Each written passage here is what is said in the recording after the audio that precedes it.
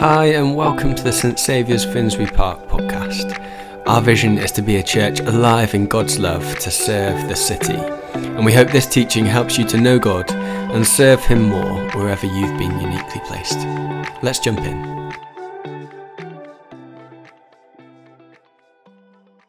Harry, with everything you've got, but we're hungry, and so I just want to say, Harry, we don't want you to rush at all. Please take your time and deliver that which you've got. We're going to wait. If you need to go, obviously just slip out quietly, but my encouragement is to remain and to lean in.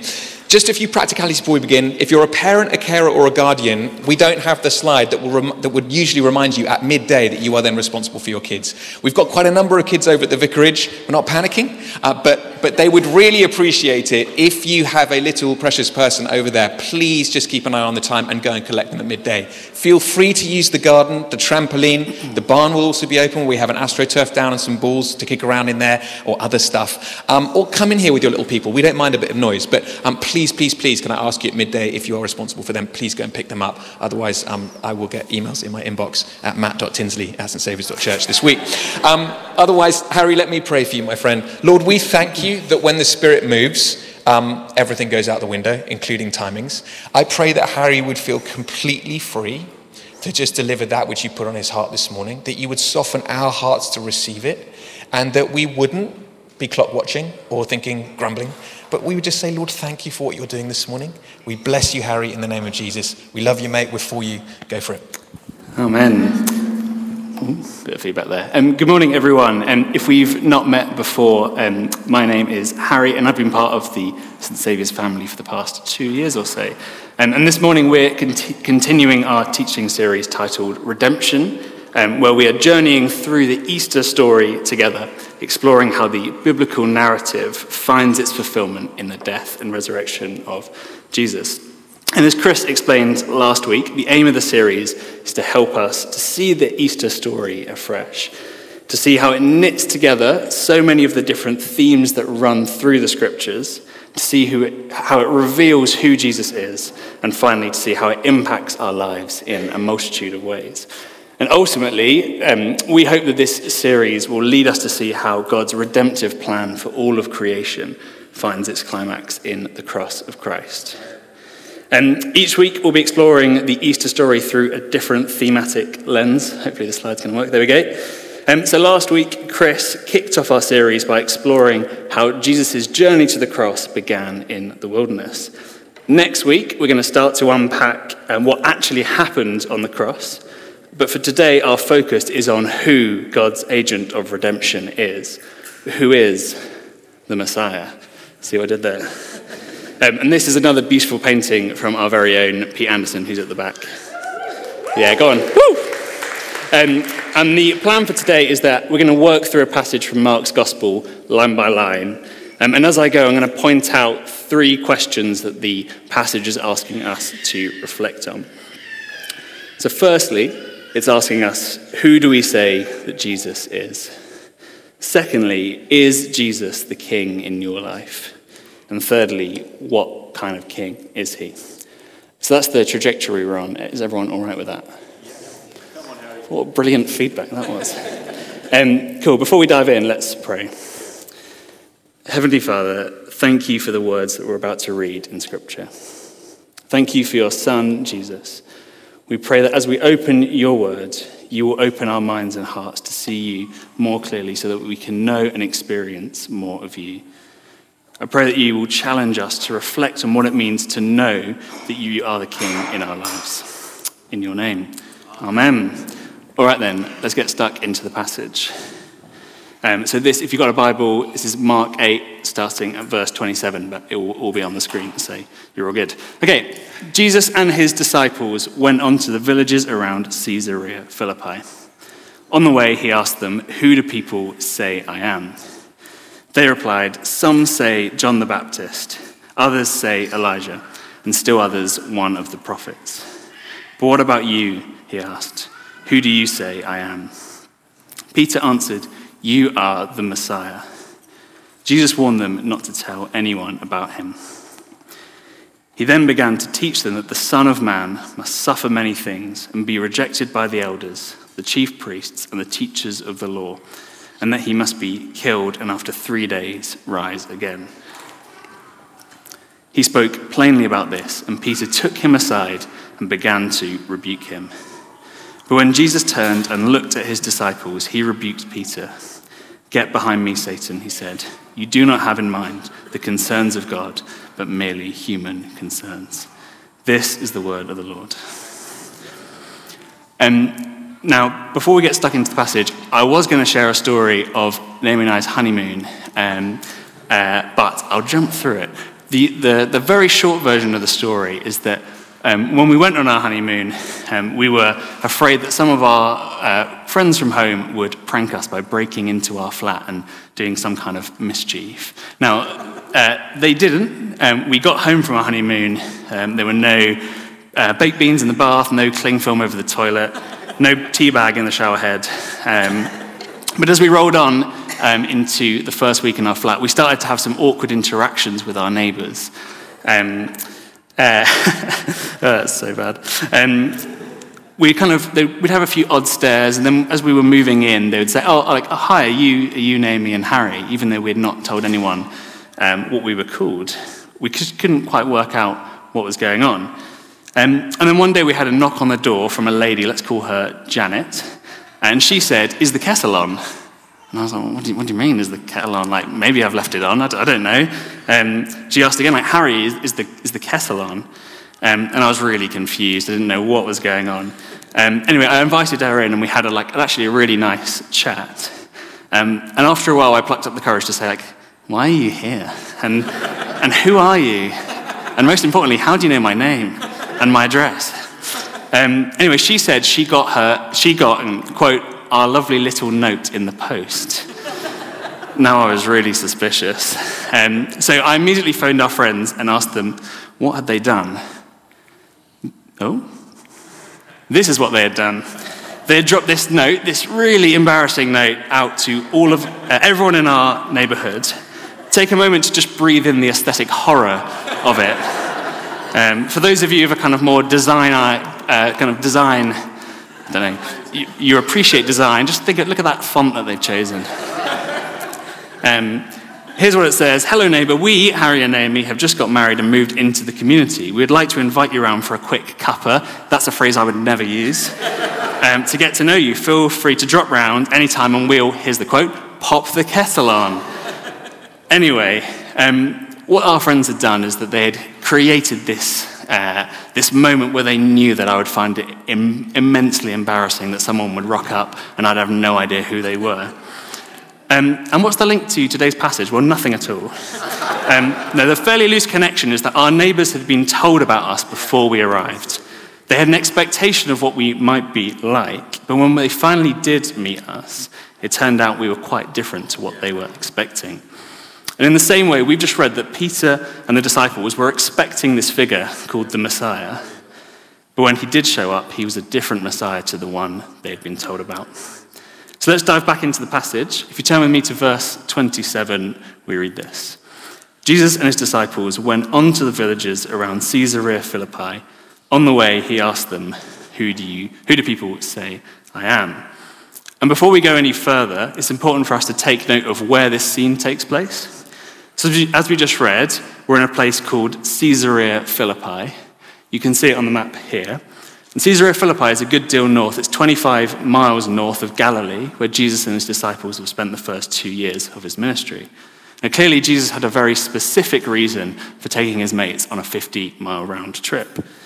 And Caesarea Philippi was famous for having a large marble temple where people would worship local gods. So originally, it was the temple to the Greek god Pan, who was a kind of half-man, half-goat dude. Imagine Mr. Tumnus from Narnia.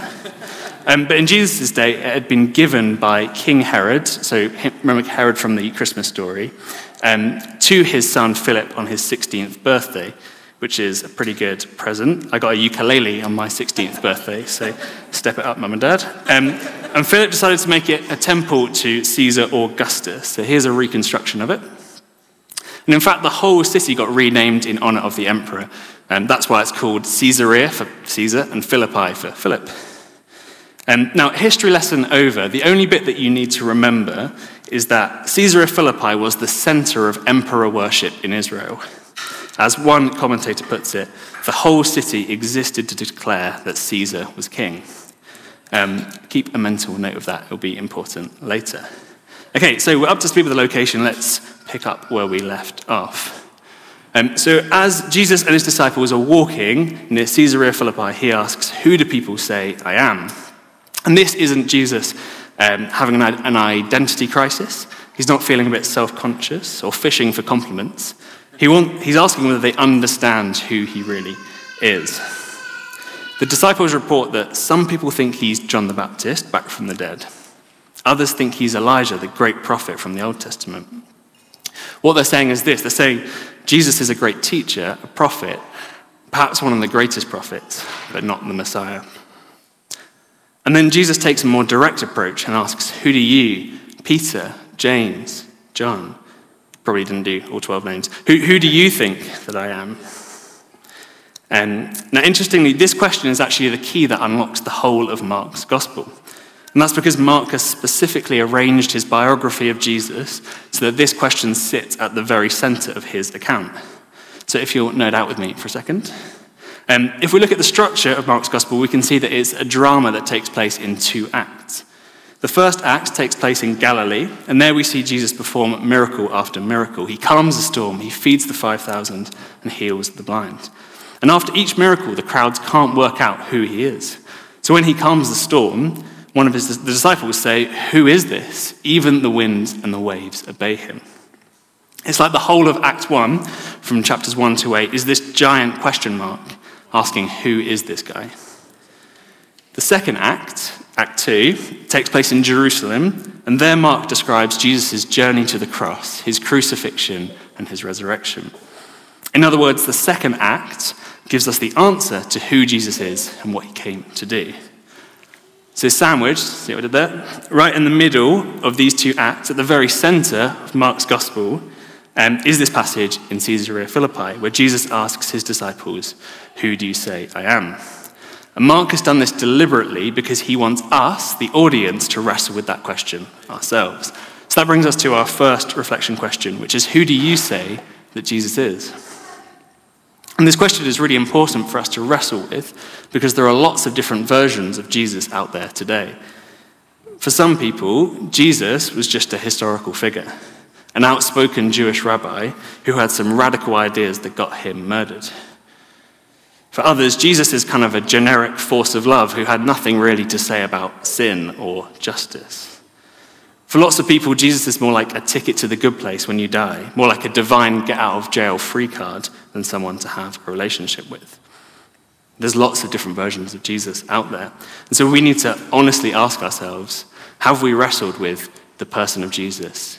Do we really know who he is? But more than that, our answer to that question will massively shape our understanding of redemption. If Jesus was just a human teacher or an ancient life coach, like a sandal-wearing version of Stephen Bartlett, then his death was a tragedy, but nothing more than that. But if Jesus is who he says he is, the Messiah who came to save us from sin and reconcile us to God, then his death and resurrection will turn our lives upside down. As Jesus himself says in John's Gospel, "I am the way, the truth, and the life. No one comes to the Father except through me." So we can't really go any further in our journey of faith without wrestling with this first question of who Jesus is. Okay, we've done one verse. Let's move on. And that's towards our second question, which is Jesus the King in your life? I'm just going to take a sip of water, so give me a second.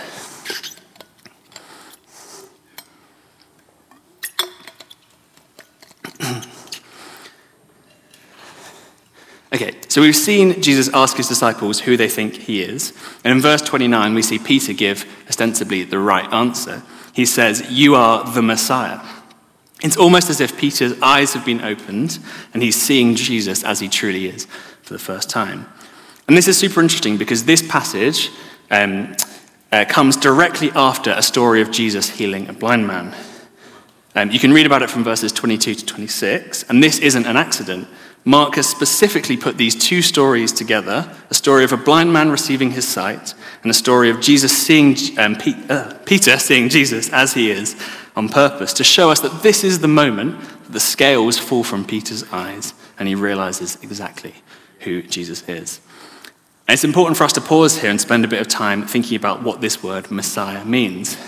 I think it's one of those kind of Christianese words, like the phrase "in this season," which Matt said 2 times earlier. It's one of those phrases that we say a lot, but I don't know if we really know what it means. I think for a lot of us, we assume it means hero or savior. One example of this is a terrifying kids' worship song called "Jesus, You're My Superhero." Does anyone know it? It's a great song. It's a real song. It's got 12 million views on YouTube, so it's doing something right. It's got this amazing music video of Jesus flying around like Superman. The chorus goes, "Jesus, you're my superhero. You're better than Spider-Man, better than Superman, better than Batman, better than anyone." Now, don't get me wrong. I don't want to hate on the song. It's for kids, remember? And it's trying to say that Jesus is so much greater than the heroes we grew up hearing about. So in some ways, it's a modernized version of Hebrews. It landed better than I thought it might. Okay, but anyway, the sentiment is kind of on track. But to see the Messiah as a hero is to miss out on what Jesus is actually telling us. So what does Messiah actually mean? Well, literally, Messiah is all about oil. Messiah is a Hebrew word which means anointed one, or more specifically, the one who is anointed with oil. And actually the word Christ, as in Jesus Christ, is just the Greek translation of this Hebrew word Messiah. So Christ, or Christos, means Messiah, which means anointed one.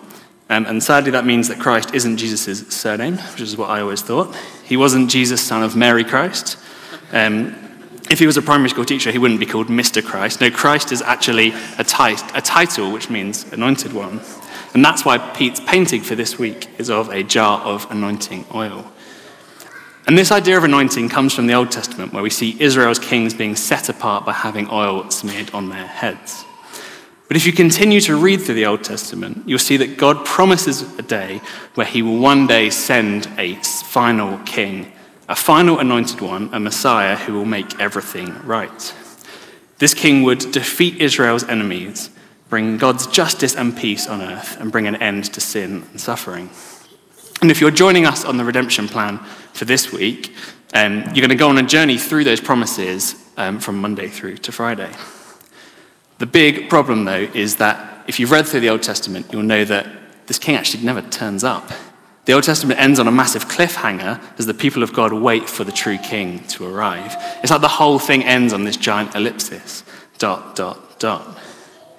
That's until we get to our passage today, where Peter says, "You are the Messiah. You are the long-awaited king." And this brings us to the second reflection question, which is Jesus the king in your life? Where does Jesus rank in the hierarchy of things that really matter to you? And this is really challenging for us because we live in a world of competing kings, in a world where other things claim to be more important to us than Jesus is. And this would have been even more clear to Jesus' disciples because they actually already had a literal king. In fact, they had 2 kings. We met them earlier. King Herod, who titled himself King of the Jews, and Caesar, Emperor Augustus. And it's really hard for us to get our heads around just how all-conquering the Roman Empire was in this period of time. In the 1st century, the Roman Empire stretched from Portugal in the west to Scotland in the north, to Egypt in the south, to Israel in the east. Of all the people throughout history, Caesar Augustus is like genuinely the person who could say he was king of the world as much as like anyone has ever done. So he's kind of getting there. So for Jesus to call himself the Messiah, the true king, is like political dynamite. He's saying, I am the true king and Caesar isn't. As N.T. Wright puts it, calling Jesus the Messiah, in other words, the true king, means that Herod and Caesar are shabby little imposters. Or as John Mark Comer puts it, Jesus is the reality to which all other kings are just a parody.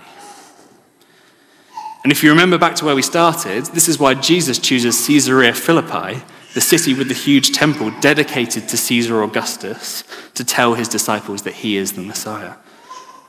Jesus is using his surroundings to ask them, who do you think the true king is? Is it me or is it Caesar? Unfortunately, we don't live in a society where actual tyrannical kings ask us to bow down, but that doesn't mean there aren't things in our lives that don't compete with Jesus to be king. If I'm really honest with myself, I know there are times where I don't even treat Jesus as though he even exists, let alone king in my life. I know that over and over again, I end up making my job or my desire to be successful or my need for wealth and comfort or for people to like me to be more important than Jesus is. So what would it look like for us to surrender and say, Jesus, you are the king of my whole life? Okay, we're entering the home straight now, I promise. And we're moving towards our final question, which is, well, we've learned that Jesus is the Messiah, the king, but now we need to wrestle with a more complicated question, which is, what kind of king is he? And this is where we reach the twist in the story, because as we'll see, Jesus and Peter have very different ideas about the kind of king that Jesus has come to be. So let's pick the story back up from verse 31. He then began to teach them that the Son of Man must suffer many things and be rejected by the elders, the chief priests, and the teachers of the law, and that he must be killed and after 3 days rise again. He spoke plainly about this, and Peter took him aside and rebuked him, and began to rebuke him. But when Jesus turned and looked at his disciples, he rebuked Peter. "Get behind me, Satan," he said. "You do not have in mind the concerns of God, but merely human concerns." So Jesus is saying that the Messiah, the King, needs to suffer and die in order to bring about redemption. Now, as a general rule, rebuking Jesus isn't a great idea, but you can see how Peter would be confused by what Jesus is saying. He believes that the Messiah is going to ascend the throne. As we've already learned, most first century Jews believed that the Messiah would look like a warrior king who would come and crush the Roman Empire and usher in a new age of God's rule. By definition, then, the Messiah should be a winner. As Tim Keller puts it, the notion that the Messiah would suffer made no sense at all, because the Messiah was supposed to defeat evil and injustice and make everything right in the world. How could he defeat evil by suffering and dying? That seemed ridiculous, impossible even.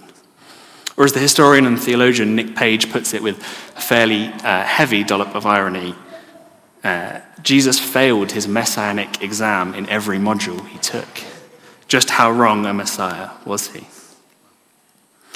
So if Jesus wasn't going to ascend the throne as a victorious king in the way that Peter expected, what did he mean by saying he was going to suffer and die?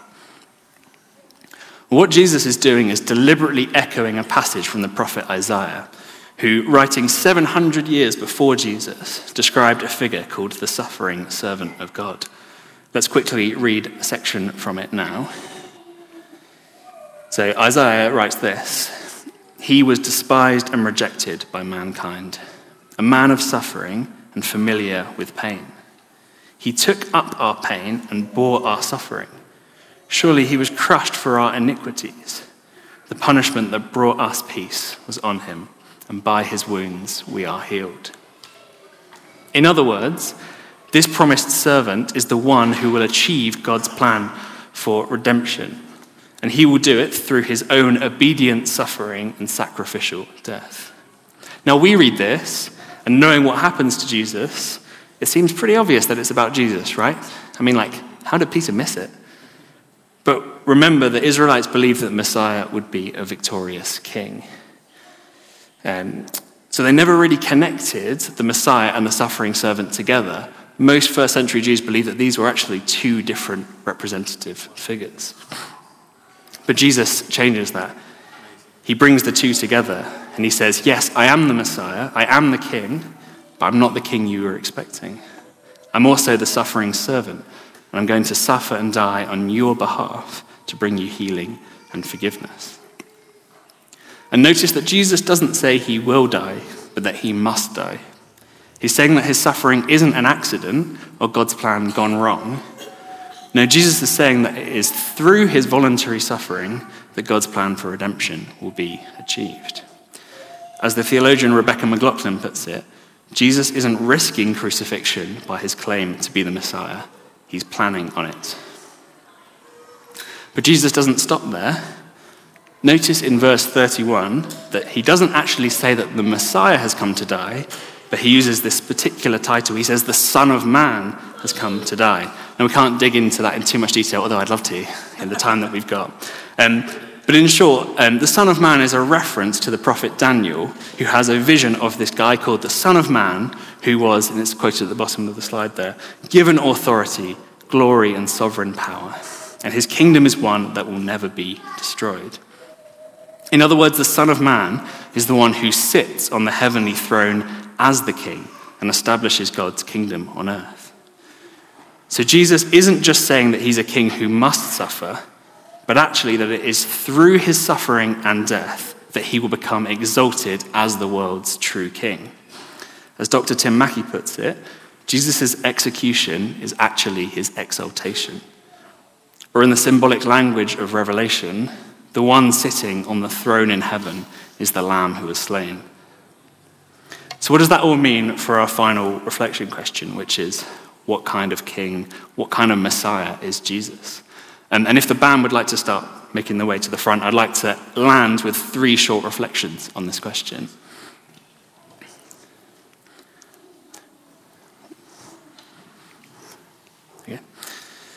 Firstly, it means that you can know that Jesus is a king who loves you because he voluntarily went to the cross to bring you redemption. As John puts it in his first letter in the New Testament, this is how we know what love is. Jesus Christ laid down his life for us. Could you say the same for the other things in your life that claim to be king ahead of Jesus? Could you say the same for your work or your sense of status? Secondly, it means that Jesus isn't a distant, unapproachable king, hidden away in some throne room where you'll never meet him. No, he's a king who humbled himself by drawing near and joining us in the mud and the dirt and experienced suffering with and for us. And finally, it means that Jesus is a king that we can freely submit to or surrender to because he gave up everything for us. Thinking back to that challenge of whether or not we can make Jesus king in our own lives, the cross shows why we can trust him as our king. Again, Tim Keller puts this really well. Jesus is not just a king, he's a king on a cross.